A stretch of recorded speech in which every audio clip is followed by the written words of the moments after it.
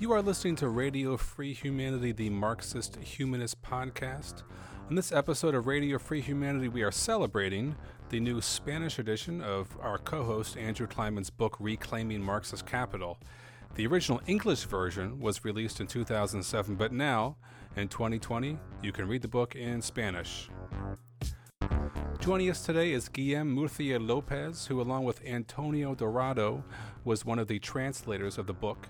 Guillem, Andrew, and I will be discussing the book and its relevance now for theory and practice.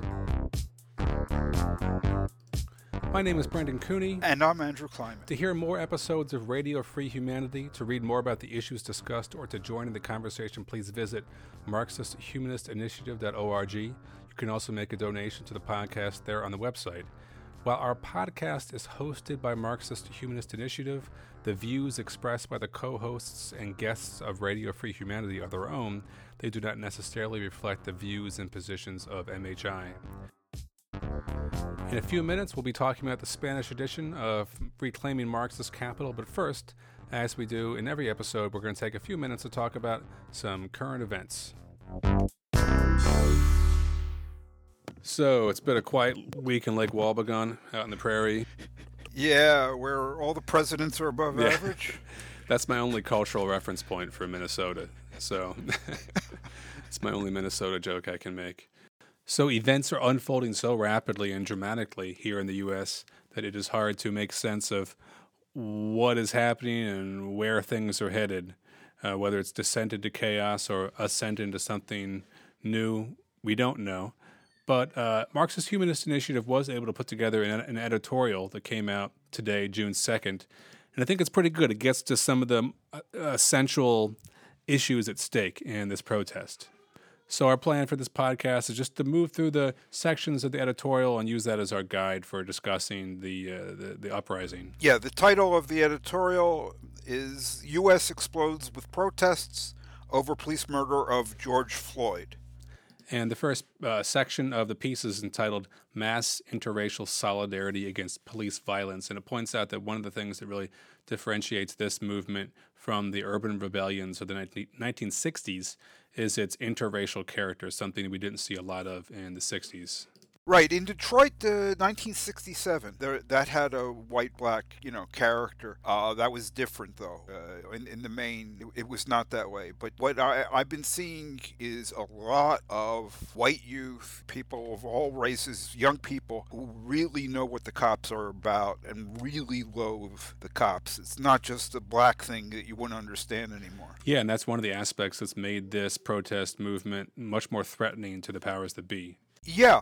It's in the second paragraph. This is one of the takeaways of one of the main documents of Marxist humanism, pamphlet American Civilization on Trial, written by Raya Dunayevskaya at the time of the original 1963 March on Washington. And it puts out a lot of history, and the point of the history of the U.S. is that pivotal moments of forward movement in the U.S. have always been those moments when white working people took their lead from the black masses and coalesced with them. So it's not just a casual observation or a slogan or something. It's based on a real assessment of the role of black activism at the vanguard of forward movement in U.S. politics. Right, and that's, like it or not, that's critical because black people are a minority in this country. So unless we manage to have a substantial core of white people who forsake at some level the white privilege, reject white supremacism, that puts a damper on everything. That, strangles forward movement. The other main takeaway from the pamphlet is that racism is the Achilles heel of U.S. civilization. I mean, it prevents this really from being a civilized country. As Gandhi put it, Western civilization is a wonderful idea. I'd like to see it. And we're seeing that play out in the streets. But when you get white working people coalescing with the black masses struggling for freedom, then you can really go somewhere. And that's where we're at right now. I mean, I'm not predicting that this is going to go upward and onward. I'm not predicting it's going to be crushed mercilessly. Some of both is happening right now. But that's what it's going to take. The second part of the editorial is called Cops Not Invincible, and I really appreciated this part of the editorial. I think it put into words something I hadn't quite all put together in my head yet, and that was the way the protesters storming and burning down of the third precinct in Minneapolis on May 28th, the way that seemed to have acted as a catalyst for spreading this movement all around the country. In my whole life, I had never imagined I would see protesters take over a police station and set it on fire. I've always, in protests and other places, I've always seen the cops as this like insurmountable mass of weaponry and technology and intimidation, and sort of basically a bunch of armed thugs that can do whatever they want and with no accountability. And here you had, for the first time I can ever remember, this people who pierced through that aura of invincibility and showed the world that these cops are not invincible. And that seemed to have inspired people all over the country to take to the streets. I've seen one mention of this part from the MHI editorial, but I mean, that's the way it struck me, and I just sort of said, God, it's got to strike other people the same way. It struck you the same way, correct? Yeah, it was incredible. It immediately reminded me of the protest movement in Hong Kong last summer, where all those young people stormed the Parliament building and where they were live streaming from inside the Parliament, and the whole world had this idea, this image of this, that the Communist Party of China had been sort of put on notice that they were not invincible.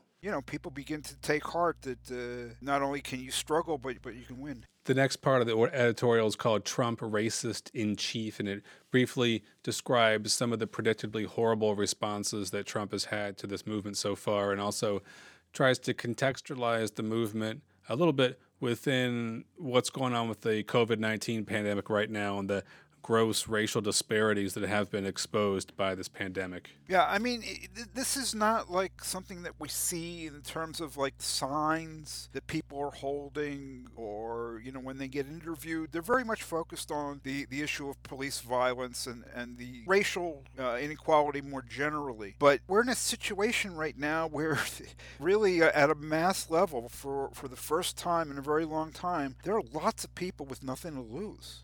Everything's been taken away from them already. Right, and people are now being asked to do this total about face. They made all these sacrifices. They lost their jobs. They dealt with all this quarantining and drama for months, and now governors and the president is just saying, okay, we're back open for business, as if it's somehow safe, but it's not safe. And then people are wondering, why do we make all these sacrifices if it's not safe? And they feel compelled to go back to work even though it's not safe there.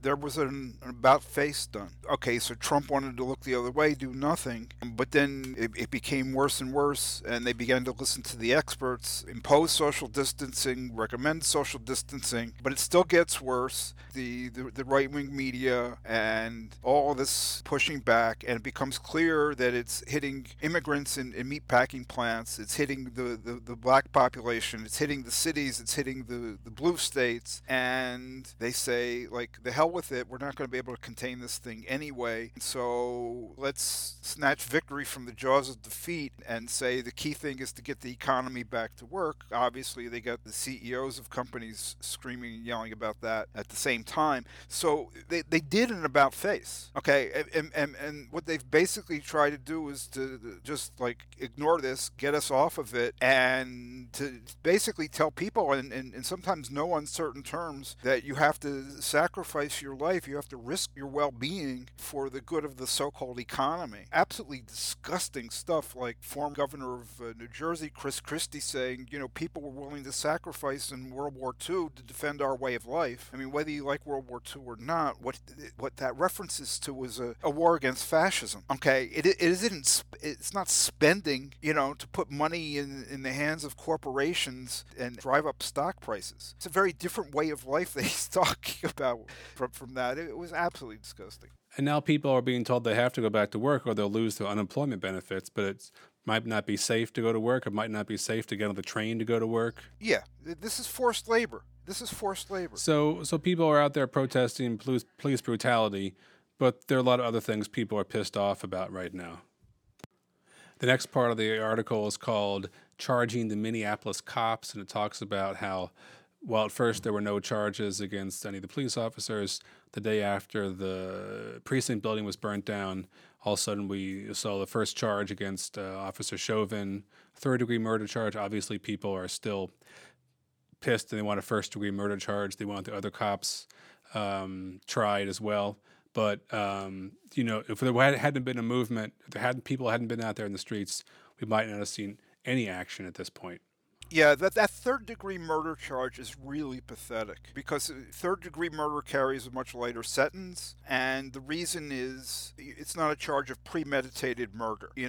This clearly was premeditated murder in the legal sense, not that the cops got on the scene and say, okay, let's kill this guy. You don't need that for premeditation. But getting a premeditated murder conviction against cops is like almost impossible, and that's the reason that the prosecutors didn't go for it. Is because they didn't think that they could get that conviction, and clearly that's the issue. And even people who are on the side of racial justice are saying, well, this is a good decision on their part because it's really hard to get a conviction on premeditated murder for the cops, and even what they've charged them with. When we see all the evidence, the 9 minutes, even this is not a slam dunk case. But this is what makes it so pathetic. Is how little people are willing to settle for. The next part of the article is called Police Riot, Trump Flees to Underground Bunker, and it talks about this crazy escalation of police violence and rioting that we've seen over the past week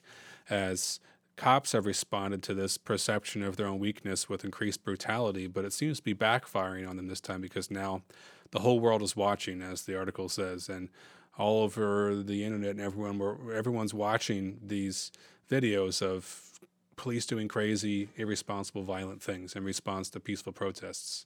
What you've gotten to is the irony that then gets pointed out in the next paragraph. They're losing in a certain sense. Not only are they losing like the 3rd Precinct station and some of the fights on the ground, they're losing in the eyes of the world because the image of like the cops are your friends and here to protect you.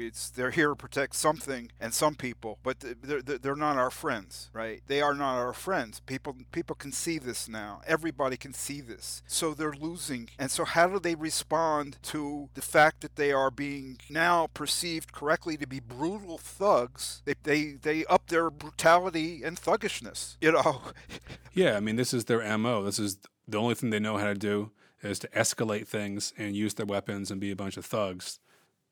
The last section of the piece is called An Entire Generation Radicalized Within a Week, and it talks about how over the course of 7 days, this interracial youth movement has arisen with the youth in the vanguard here. Yeah, I mean, I got a sense in particular from what our friend in Brooklyn was saying that there were people who were not only outraged but also surprised, shocked by the enormity of the police violence unleashed on them. That has, a tremendous radicalizing effect because there's no way more sure to understand capitalism as a system than to see a system coming down on you. And that's what it is. It's not this cop or that cop, right? It's the system, and people can make connections from that. So and people do not like being tear gassed and shot with rubber bullets and driven through with SUVs and stuff like that. So whether we win or lose right now, there's going to be a price to be paid. Yeah, even if this movement gets crushed by the military or something, an entire generation is going to remember this moment of power and of the real weakness of the cops and the powers that be, and the power of movements of people on the streets taking charge of their own lives and demanding a better society. People are not going to forget that. Well, that's all the time we have for this current events section. Up next, we talk about the Spanish edition of Reclaiming Marx's Capital.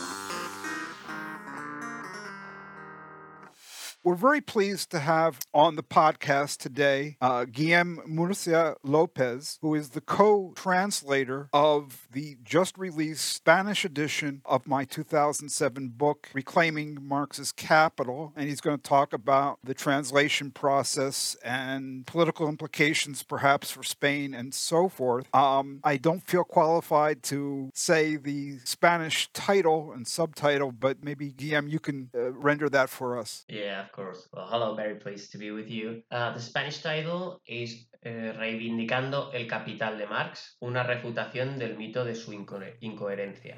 Well, Guillem, thanks so much for being with us today. It's great to have you on the podcast. We're excited about the this new Spanish edition of the book coming out. Could you talk a little bit about what the possible reception for the book might be? You know, what is the political situation in Spain? Are people looking for a book like this? Do you think there's an audience for a book like this? What kind of impact might it have? Yeah, well, I think it is relevant because I think interest in Marx has been increasing, at least in Spain, and I would say that also in Latin America, especially since the Great Recession. And it's also something that has been attracting people because especially younger people, are becoming more aware about the challenges that are being brought up, like global warming. So it is relevant because it addresses accusations that have been made against Marx theory for a lot of time. There is discussion of Marxist ideas in Spain. There's a lot of people. It's just coming from different perspectives. You have people like Professor Xavier Arrizabalo, who invited Andrew a few years ago. That's when I met Andrew, actually, when he came to Spain. He's teaching, Arrizabalo is teaching a diploma at the Universidad Complutense de Madrid, and he's got people involved in his teaching, in his classes, that are working on raising awareness on Marxist ideas and who are also political activists. You got people like Maxi Nieto, who is involved in a group I'm also involved with, actually, called THIPCOM, who are trying to use Marxist ideas to expose the irrationality of the capitalist mode of production, and we're trying to propose alternatives to overcome it. And I'm sure I'm missing a lot of people, not only in academia, but the activists and journalists and people who are involved, or who are at least partial, or who follow some of Marx's ideas. The thing is that it is relevant because even though some people have been, or there's growing awareness and interest in Marx's ideas, I think that the accusations that Andrew refutes in his book are usually, I don't know if I will say they're not an obstacle to some people becoming interested in Marx, but they're an obstacle to more people getting interested and getting a more solid support for Marx's ideas. Because if you have an author that is constantly being accused of being inconsistent, that his ideas are inconsistent, that he's old-fashioned, that he's been overcome, you might get interested in him. But if you only listen to his critics, you probably are not going to pay a lot of attention to what he says. Maybe you'll try to get around that, like some people do, and say, hey, this, the things that the accusations that they make against him, they're valid, and we concede the point, but those points are not really that important. We can still salvage this or that thing from Marx's ideas. But I think it makes his ideas much more powerful if you show that he's not inconsistent, that if you read him in a way that makes sense of his whole theoretical project, it makes sense, it is consistent with what he's been saying, and his ideas can be used to criticize capitalism in a way that is much more powerful than if you just, use him in order to repeat a few slogans or some catchphrases or for a t-shirt, which is cool. I mean, slogans are very important too, and getting people interested at the first stages of becoming interested in some of his ideas are probably, you're not going to be delving into a lot of theoretical issues. But once you get past that point, if you reach a stage where everything you read about him is like he was wrong, he contradicted himself, it's probably going to either turn you away from him or make you drop some of the key aspects of his ideas. So I think the book Reivindicando el Capital de Marx in Spanish is very important because it takes the challenge, those myths, those accusations, he faces them head on and just, obliterates them. Yeah. Listening to you sort of talk about the relevance of the book reminds me of my own experience of reading and Reclaiming Marx's Capital for the first time a while ago now. And my experience of, learning about Marx for the first time was that I was told from the beginning, I remember in school, that there was something internally inconsistent or even wrong with Marx's value theory, and the specific theses of his about exploitation and crisis just couldn't be done within the framework of his value theory. And I was really steered toward all of these correctors of Marx. and their own, with all of them with their own unique reinterpretations. Yeah. And I spent years, sort of going from book to book, from different school of thought to the next, trying to sort of wrestle with all these different Marxian ideas. So when I read Andrew's book, Reclaiming Marx's Capital, for the first time, it was a real eye-opener, because I was given permission to read Marx for himself and not feel like I had to interpret Marx through someone who was speaking for Marx and sort of correcting his mistakes. One of the things Andrew talks about in the book is that the prominence of this myth of inconsistency is really buoyed up by the careerism of the correctors, that everyone, all these Marxist intellectuals, they really base their academic careers and their writing careers around their own unique corrections of Marx, and this really sustains the whole phenomenon of this inability of Marx to be allowed to speak for himself.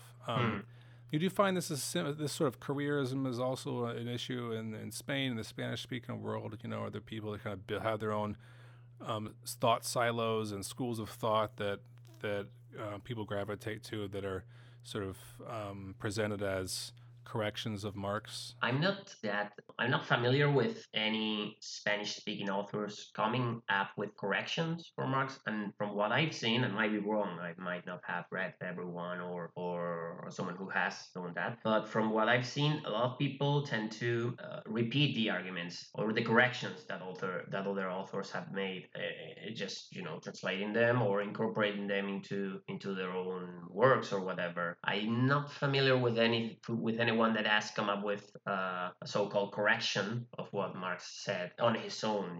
It's all repeating what American or maybe German authors have come up. Well, fair enough. So, Guillem, how did you first come across Reclaiming Marx's Capital? Oh, well, I actually first learned about it thanks to Antonio, the co-translator. And at first, I wasn't really that aware of the so-called problem of transformation, the controversy over the law of the tendency of the rate of profit to fall. All of those debates kind of escaped me because I wasn't really that familiar with them. So in a way, it was good because I would say I wasn't that contaminated by the different corrections, So at first I started reading it, and the thing that struck me is that there were some parts I found really accessible. Andrew really, he is a professor, so he's used to explaining things in an accessible way, I guess. And a lot of the explanations he gives for more complex points in Marxist theory were very eye-opening. Then I got to some of the parts which were more math-heavy, and I started struggling a bit. So I was like, maybe I won't be able to understand this. Maybe this is just not for me. Maybe the experts need to sort all of this out. But one of the messages, I guess, that goes through the whole book is that you should try to. I think Andrew mentions it at the beginning when he mentions I think it was Ted McClone who asked him why should he need to why do you think there is a transformation problem? Why? And then he says he sat down and started figuring out the solution he gives in the book. And the message I got from it was that, of course, you need to rely on the knowledge of people who've come before you, but you shouldn't accept stuff that's being said just because someone says, hey, I'm an expert on this. If someone is an expert on something, I think he should be able to explain that to people and make it accessible. And I think that's what Andrew does in the book. One of the things I did when I was struggling with some of the chapters is that I printed the translation I was making, and I carried it around with a pencil, and I kept making notes and trying to work out all of the mathematical examples and stuff. And eventually I got it, and I eventually understood it. Well, I must say that I also needed a bit of a few clarifications from Andrew. I emailed him privately to ask him some of the examples he made. I couldn't get my head around, but overall it was very, I don't know, it was a very cool exercise in seeing that you don't need to take something for granted or something that is like that because an authority said so. Yeah, I'm glad you say that. I think I had a similar experience myself when I read Reclaiming Marx's Capital for the first time. I think probably prior to that, everything I'd read about the transformation problem or Okishio's theorem had just been a summary of the arguments, and it, without ever actually walking the reader through the actual math and the assumptions behind the math, and it was left to the readers just to take the word of experts that Marx was wrong on these points. And even now, looking back, I think probably some of these correctors of Marx probably couldn't do the math either, and they were just sort of relying on other people's authority. But when I read Andrew's book, it was the first time I really felt encouraged to actually, not take anything for granted and like work through all of the math examples in the book myself to make sure I really understood them and agreed with them, or even sometimes like, create my own reproduction tables with different sets of numbers and make sure I really understood how it all worked and how it would all add up the right way.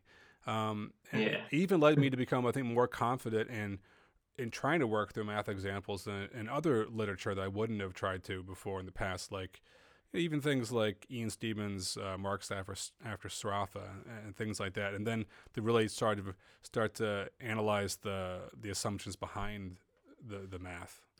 I keep reading examples of what you mentioned, like authors just assuming that Marx was wrong and just hand waving it away. Like I'm working on a chapter for a book, and just recently I was reading this paper where some guy, I think he was, if I'm not wrong, he was sympathetic to the analytical Marxist school. So he was just mentioning how the Marxist theory of value was bankrupt. And he just said it like that, he didn't even explain. He just said we needed to assume that. I think he mentioned some authors, like go read them if you. But he didn't even explain in a single paragraph what was bankrupt about it. So it's so common, and then a lot of people might read that. I might have read that years ago and be like, oh yeah, I guess that he couldn't get everything right, which is true. He couldn't have got everything right. Okay, but why is that wrong? Right. One thing I want to say is, I mean, the way that you guys have been raising it, it makes it like, oh, well, Kleinman's this master expositor, and he has this like uncanny ability, unparalleled to explain things clearly. I don't think that that's the case. I think most of these people are very bright, and if they wanted to, they could have done at least as good a job as I did. So I think that one has to ask, why does this stuff again and again come out obscure, abstruse, impossible for lay people to understand? What is the strategy going on? I would say there are a lot of factors in that. I mean, not to be a functionalist or anything, or to resort to conspiracy or whatever, but I think that it is probably easier to repeat a myth if it helps to avoid conflict. I don't know if it makes sense, in a way that some of the points Marx made that are being considered bankrupt or that should be abandoned and stuff really point out to the root of the mode of production that is capitalism, that is riddled with contradictions, with conflict, with irrationalities. And if you're going to point that out, it's going to be more difficult to you because it's sort of like showing the ugly side, And if you show not, let's say, the beautiful side of capitalism, but at least its redeeming face, that, if you try to argue, okay, it's got some of the stuff wrong, but it's not really riddled with internal contradictions. It can be tamed. It can have a human face, like I think it was Sarkozy who said that we need to reinvent capitalism, and a lot of people might agree with you. So of course, because some of the people to profit from it, and some of the people are very comfortable with the way things are, and they might accept a few changes here and there. They might accept the general idea of we need reforms, we need to change some stuff because they're not blind. They see some of the very horrible effects that capitalism has. But when you point out that those horrible effects, they in some way they come from the very nature, how the way the system operates, and unless you change that way, that essence, unless you get rid of it, you're not going to do away with the horrible effects. Then that's a very bold thing to say, and there's a lot of at stake there. I think even within the left, if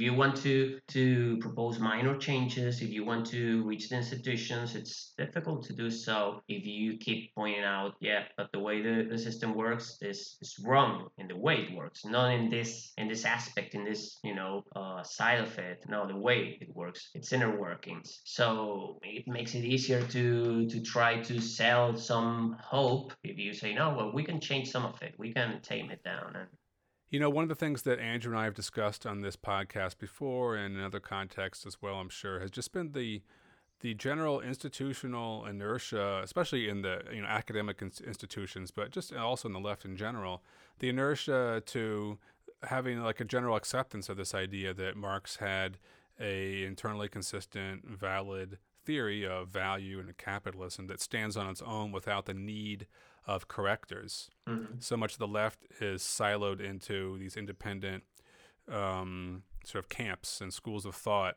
based around sort of these correctors of Marx who think they have a better theory than Marx, but still present themselves as the inheritors of Marx. Yeah. And it's been difficult to get some of the the arguments in this book to be accepted by people like that, because it's really threatening to their academic careers and to their sort of prestige in the left world. I'm curious if you have thoughts about how a book like this might have an effect on discussions of Marx in Spain and in the Spanish-speaking world, and also, what strategies or what the possibilities for overcoming these sort of institutional and cultural obstacles to the arguments in the book. I think that more than changing minds, which I think it can change minds, of course. If you, Andrew gave the example of the capital controversy, I think it was, when one of the sides does accept the other side's arguments and they acknowledge that they were wrong. And it's a very honest example of the scientific spirit, which should be to try to reach the truth about the matter. I think that might be difficult if people are very entrenched in some ideas, and I don't know. But I think that the main benefit that the book could bring, I think, is people who are maybe not so invested in a certain school reading interpretation of Marx to at least have a more, even if it's just a pluralistic approach to the matter, to know that there's another way, an interpretation that doesn't need to change stuff. I remember a couple of years ago there was this debate. I think it was a symposium on if it was 200 years ago, I think it was the 200th anniversary of the birth of Marx. They had this debate on the Universidad Complutense, and you had a professor there, a lecturer, I think it's in philosophy, who's one of the co-authors of a very influential book on Marx's Capital in Spain. His name is Luis Alegre, and he writes a lot of interesting stuff. But in that book, he presents a very particular reading of Marx, and he drops some of the stuff or says that Marx was wrong. Well, the drill, right? He was wrong about this and that. One of the things, the law of the tendency of the rate of profit to fall. Well, in the symposium, he mentions his own book and he says, well, I'm paraphrasing, maybe I'm not getting every single word, but the gist was there. Every reading of Marx finds something that you need to drop, that is, superfluous, that doesn't make sense within the whole thing. And our reading only found a few things. One of them was the law of the tendency of the rate of profit to fall, and this and that. So just a very, very few minor things. So yeah, the thing is that it's perfectly legitimate for someone to state that opinion. Okay, but if at least you have a pluralistic approach to the matter and you said there's another interpretation, you can see that that's not true, because not every reading needs to drop those so-called, or as I said, minor things or minor points in Marx's theory. There is an interpretation that doesn't need to drop that. If people want to take the other interpretation, want to follow that, well, okay, let's debate about that. But at least the fact that there is a book that shows that you don't need to do that, I think that's a good thing for people who are approaching the matter, who are learning about it. We should say that not only were Guillem and Antonio the translators of the book, but Guillem was the one who pitched this concept to the publisher in the first place to get this book, to create this Spanish edition of the book. So we're really grateful for all the hard work that's been done for this. It's my understanding this has been a 5-year project, started in 2015 and just ending here in 2020, of working on this book. So it's taken a lot of hard work, and it's not easy to put together a translation of a specialist text like this. I know that there was an attempt to get a Spanish edition from an Argentinian group in the past, and that kind of fell through. So we're glad this really happened this time. That's always the major problem is for a book like this or my other book, getting somebody to translate, because you need more than just good knowledge of both languages and good translation skills and good work habits. You actually need some expertise, and some ability to discern technical stuff here. So getting a translator is a big problem. So it's been very difficult. I mean, some people, their stuff gets picked up and translated like kind of regularly, even on the left, even in so-called Marxist circles. But this kind of thing, no. There are very strong forces that don't want to give up the myth of inconsistency or several related myths. There are people, really what you were saying, Brendan, there are people whose careers are built on not just that Marx made errors. Why would a career be built on that? Well, the career is built on that because you can have your cake and eat it too. On the one hand, Marx made the errors, but we are the inheritors to Marx. My approach, my new thing. I can rescue everything. So I'm better than Marx. Follow me, don't follow Marx. I'm better than Marx, but I do all the stuff that you would want to get from Marx. Okay, that's the way this works again and again and again. And, if there were no inconsistencies, they would have to invent them. And that's exactly what they did.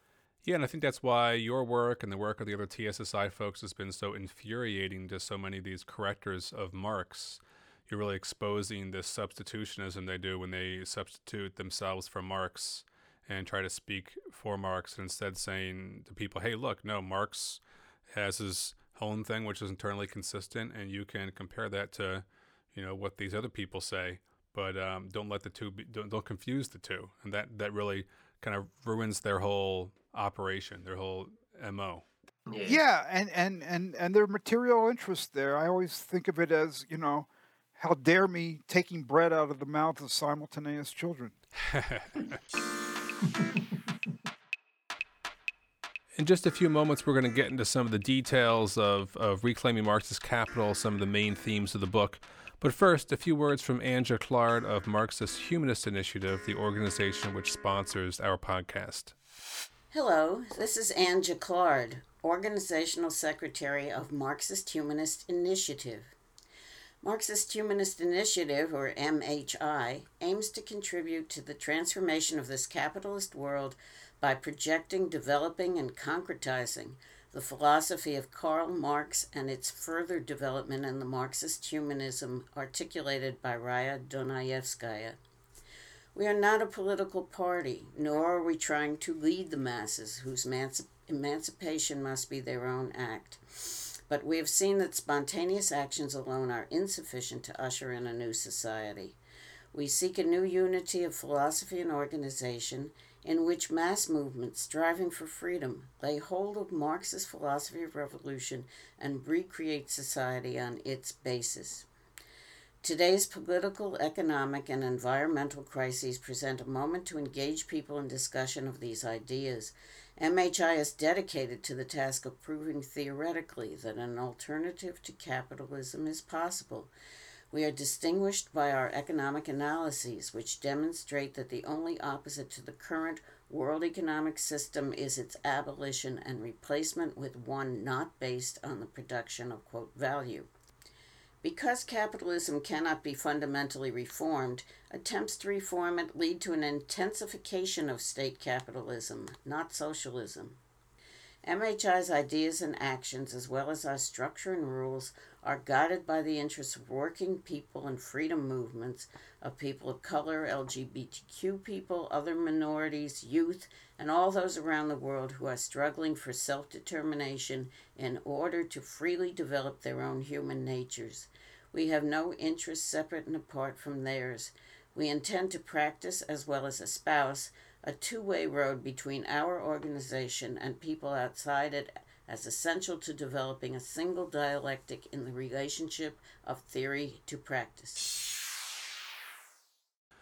So this is a podcast about the Spanish edition of Reclaiming Marxist Capital, but we should probably spend some time just talking about the book in general for those who are not familiar with the arguments in the book. Reclaiming Marxist Capital is a refutation of the idea that there is something internally inconsistent with Marx. It spends a lot of time refuting the idea that there is a transformation problem with Marx's value theory. So let's, we can't cover all the details here, but maybe we could at least cover some of the basics. Andrew, do you want to maybe start us off by just explaining to listeners what the transformation problem is and isn't?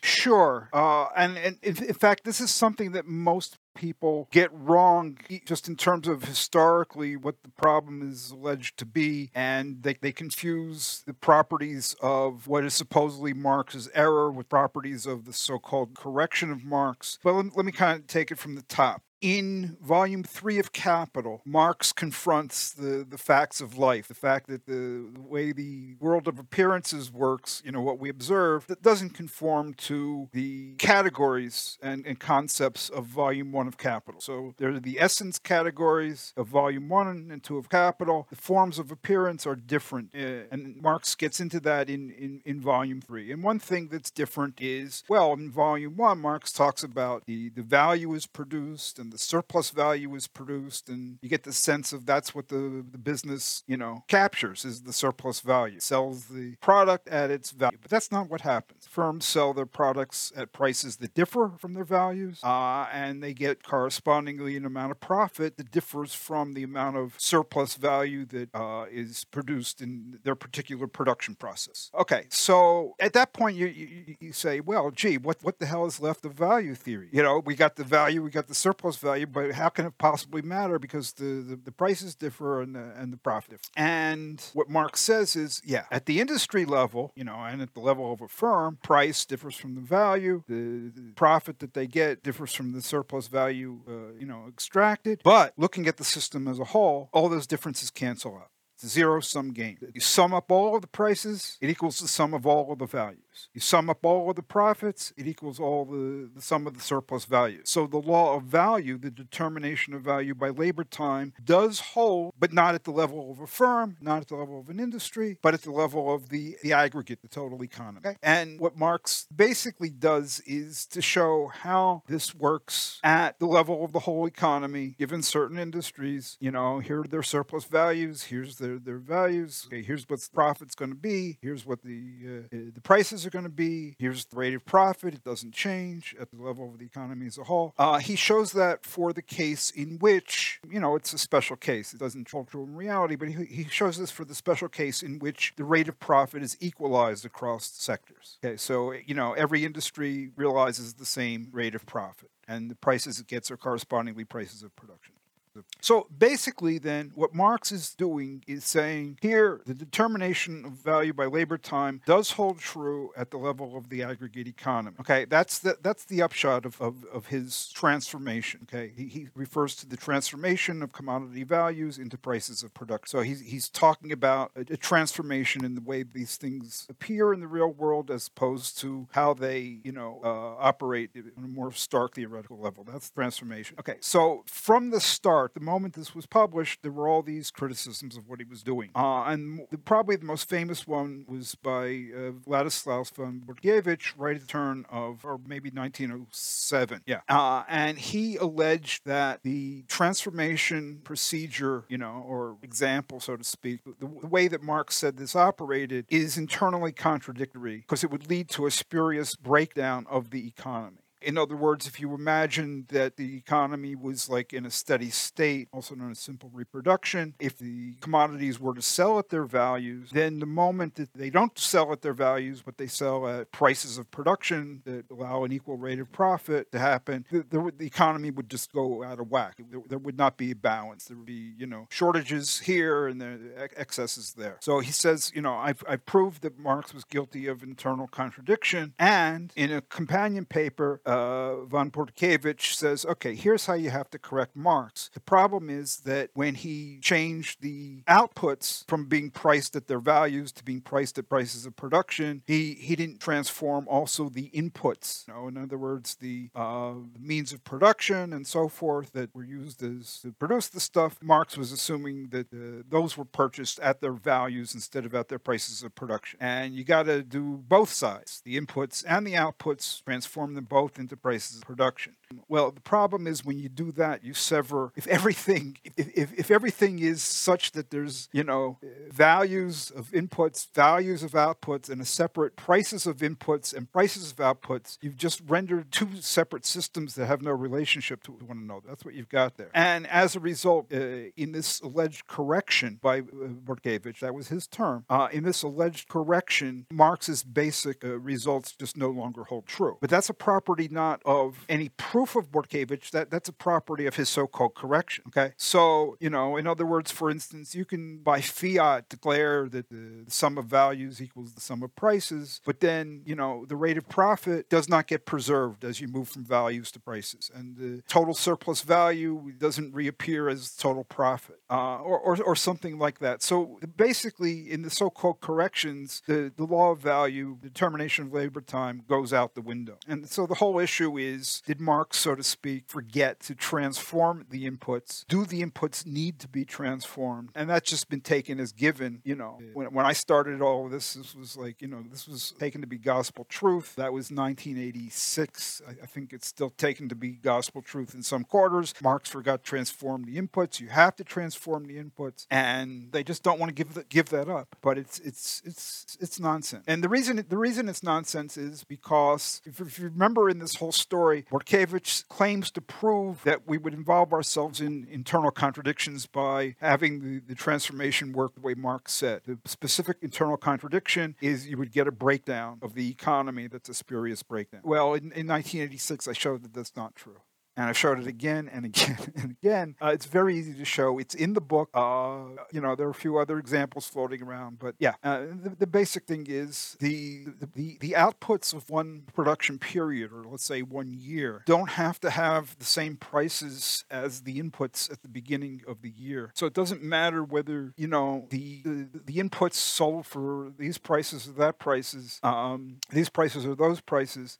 Everything can be bought and sold at its prices. The markets can clear. There's no breakdown in reproduction as long as you're not trying to make the outputs of the period sell, for the prices of the beginning of that period. The outputs at the end of a period exchange right at that moment. They become the inputs of the next period. So I recognized that kind of like immediately dawned on me in March of 1986, or maybe it was January of 1986. It was early on, and that's it. There's nothing to correct. There's no spurious breakdown. Nothing to correct. And Marx might be right, he might be wrong, but there's no internal inconsistency in what he did with the transformation.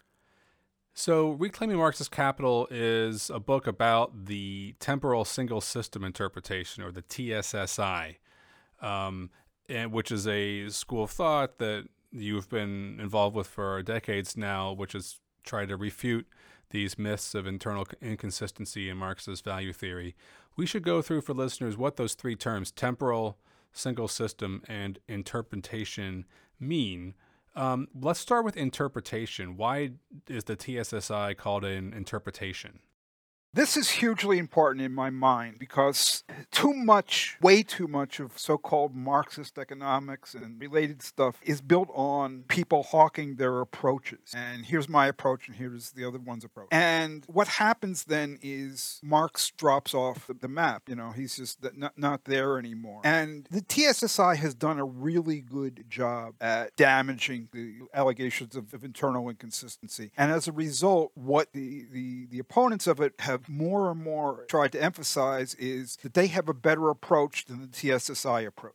But this is just phony. It's an invalid comparison because the TSSI is actually an interpretation, an exegetical interpretation. It stands or falls with how well it makes the text make sense, which is the job of an exegetical interpretation. If it makes text make sense, then whether you like it as a way of doing economics, whether you can open your cans with it, polish your floors, none of that matters. Its job is to make text make sense. There are these other interpretations out there. There are interpretations, there are approaches, they're whatever they are. But the point is, insofar as there are claims that Marx did this, it was internally inconsistent and not, those claims need to be evaluated in terms of, are these true or are these not true? Does the text need to be read in a way in which Marx turns out to be internally inconsistent, or is there a different way? to do it. So I really insist that this is an interpretation, because it really is phony to try to turn this into an approach, and this is Kleinman's view, and this is the way, Alan Freeman, and, this is what they like to emphasize. None of that is what's really going on. What is really going on is an invasion of a very simple question. Did Marx make these errors? Did he commit these internal contradictions? So there's obviously, with all of these allegations, there's a discrepancy between what Marx says and what the critics say. But the question is, whose fault is that? Is that Marx's fault? Is that present in his actual text, the problem? Or is the contradiction between what he said and what they come up with, is the contradiction due to the failings of their interpretation? So I want to hold their feet to fire on the fact that they have an obligation to interpret the text, okay? Because they are making claims. When you say it's internally inconsistent, you are making claims about what's actually in the text. And look, you have to prove it. And I think it's absolutely undeniable now they haven't proven a thing. Well, that's very clear. So why temporal and why single system? Okay, temporal. Well, for anybody who heard the rap about von Bortkiewicz, one way of understanding the weirdness of his correction and the weirdness of his attempt to try to prove Marx internally inconsistent is that Bortkiewicz was alleging that the problem came because the prices of the outputs at the end of a period differed from the prices of the inputs at the beginning of the period. So you might have coal. Coal, in the economy is used as an input to fire up furnaces. Coal is also an output of the coal industry. And, you get at the beginning of the period, coal is bought as an input to fire up furnaces at a price of $6. And at the end of the period, coal is mined and the price is $6.50. And in Bortkiewicz's rendition, this is an internal contradiction, or it leads to internal contradiction, and you can't have that. The prices of the coal at the beginning of the period have to equal the price of the coal at the end of the period, per unit, per pound of coal, per ton of coal, whatever it might be. And that's not true. So the temporality consists of the simple idea, and it's a fact, that the prices of inputs at the beginning of a period differ. They can differ, they do differ from the prices of the same thing later on at the end of the same period. Okay?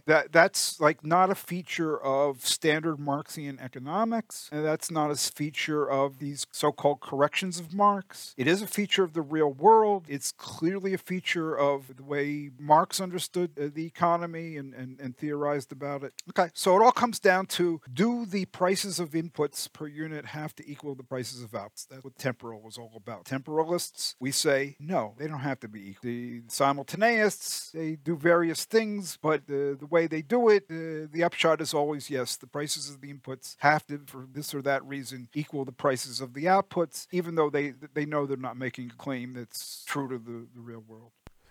And then the term single system refers to the fact that in Bortkiewicz's correction, because he values everything simultaneously, inputs and outputs at the same time, that breaks into two different systems, one of prices and values, that can't be reconciled. Whereas if you consider things temporally, as input and output prices not having to be the same, then you can speak of values and prices in one system. Right. That has to do, with Bortkiewicz saying that you got to transform the inputs. So you've got the outputs selling at prices that differ from values. The inputs got to sell at the same prices that different values. So you end up with one system of prices as for inputs equal to the prices of the outputs. Another system, values of the inputs equal to the value of the outputs. Those are your two systems, your price system, your value system. And that's what causes, Marx's results not to hold true, is that you've just created a new so-called price system where it has no relationship to production of value, the law of value, or anything else. It's actually a very simple issue. Once you no longer force the prices of the inputs to equal the prices of the outputs, you don't have to, sever the economy into two discordant systems that have nothing to do with one another. And the result of that is that, the internal inconsistency of the law of value and all of this apparent stuff, that all goes away. So, Andrew, your book, Reclaiming Marx's Capital, also challenges this popular notion that there is something internally inconsistent or wrong with Marx's theory of crisis, his theory of the law of the tendential fall and the rate of profit. And, applying the similar set of tools and logic, you deconstruct that claim and argue that there's nothing wrong with the way Marx theorizes the long-term fall in the rate of profit. Do you want to go into that here? Right. What happened is relatively shortly after I, along with Ted McClone, discovered that there was a way of reading Marx that eliminated the internal inconsistency, the apparent internal inconsistency in his account of the transformation from values to prices of production. Shortly after that, I just took a look at the Okishio theorem, a theorem by the late Japanese Marxist economist Nobuo Okishio, which was held to have proven that, Marx made an error or was internally inconsistent in his law, Marx's law of the tendential fall in the rate of profit, the tendency of the rate of profit to fall. And, you get in Okishio, just like with Bortkiewicz, a correction. And, when Okishio corrects Marx, lo and behold, it is no longer possible for the rate of profit to fall for the reason that Marx stated. Not if the rate of profit is equalized beforehand and re-equalized later on, and the capitalists who invest in new technologies, mechanized, labor-saving technologies, if they're concerned to be profit maximizers, under those conditions, it is not possible, according to Okishio, according to his model, it is not possible for the new labor-saving technology to cause the rate of profit to fall. Okay, so that's incredibly devastating to, first of all, the law of the tendential fall in the rate of profit, but to Marx's theory of capitalist crisis, the notion that these crises are in some senses inevitable, a lot of issues like that. Well, lo and behold, the problem with what Okishio did is the same problem with what Bortkiewicz did, and the same problem that they all do. They force the inputs to be priced at the same prices as the outputs that later emerge. And in the case of the Okishio theorem, it's even more weird because here we're not just talking about one period, but we're talking about, like, you might be producing bricks, let's say. You got an enterprise, they produce bricks. And how do they produce bricks? Well, they got a brickworks, so they got like a factory, and it's made out of bricks. And they invested in the bricks, 30 years ago, and they're producing bricks today. Well, the way the Okishio theorem tries to understand the economy and the rate of profit and the size of the rate of profit is, the price of the bricks 30 years ago when you invested $10,000, okay, well, we wiped that out because that $10,000 was based on a price of 10 cents per brick. Well, nowadays, bricks are 14 cents per brick. So we got to revalue the investment that you made 30 years ago at today's price. Well, yeah, that rate of profit, so-called, is not going to fall where you've retroactively revalued the investment at the end of the period prices of today. That's not going to fall due to technological change. But that's not what people mean by a rate of profit. It's not what business people mean. It's not what the financial community means. It's not what Marx meant. It's not a rate of profit. A rate of profit is profit as a percentage of the actual amount of money that was invested in the past. So you're comparing something selling today at today's prices with an investment, wherein you purchased means of production and, constructed factories, whatever, way back in the past based on the past price. So it's absolutely fatal, but it's also totally nuts to, when you think about the determination of the rate of profit, to think of revaluing an investment. It's like polishing the polish. The investment is what it was. You can't change the fact of, how much money was committed and comparing profit to that. You can look at some other thing, like what would be the profit today if we were to reinvest today. That's maybe an interesting question, but it's not the thing that Marx was talking about when he talked about the tendency of the rate of profit to fall. He was talking about profit today as a percentage of the actual amount of funds invested in the past. So in other words, his account, his account was temporal, not simultaneous. It was not forcing the prices of the inputs to equal the prices of the outputs in the same period. Well, I think that's a pretty good summary. If you haven't read the book and you want to know more, of course, you should check out Reclaiming Marxist Capital, now available in Spanish. Speaking of Spanish, maybe we should give Guillem the last word here since he is our guest. Guillem, Do you think there's an audience for this book outside of the academy? I kind of hinted at that before. I think well, there are of course two views. If you think that Marxism and the theories and interpretations and whatever about Marx are something that is purely intellectual, or something that is, good to, I guess, to build a career on or to debate, fine, then yeah, then this book and all the books about Marx are only to be read by academics. But if you think that Marx's ideas have to do with political, social, economical activity, with activism, with conflict, then this book and anything that deals with it, with the topic of Marx's ideas and his theories, it should not be restricted to academy. Like what I was saying, I think at the beginning, is that the cool thing that this book manages to do is to not to rescue, because I don't think it needed to be rescued, just to dispel the myths that sort of made Marx's theoretical project harmless. You know what I mean?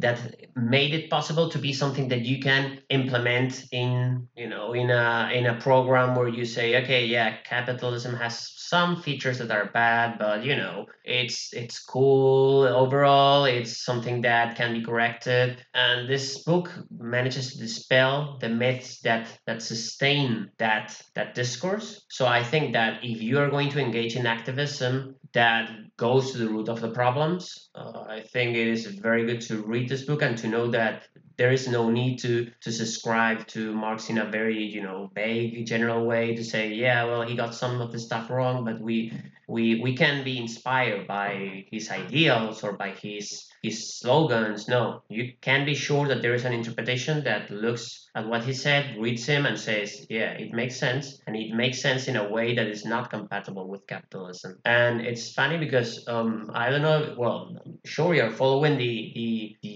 protests about the murder of George Floyd. Even if Marx's ideas or the whole theoretical project must be linked to everyday practice, and even if it's the spirit of protesting, of not bowing down to authority, and to be to be subservient, and to just carry on with how capitalism produces its harmful effects, that is very much present. I think it's all very related to, in a way, to what the book is defending.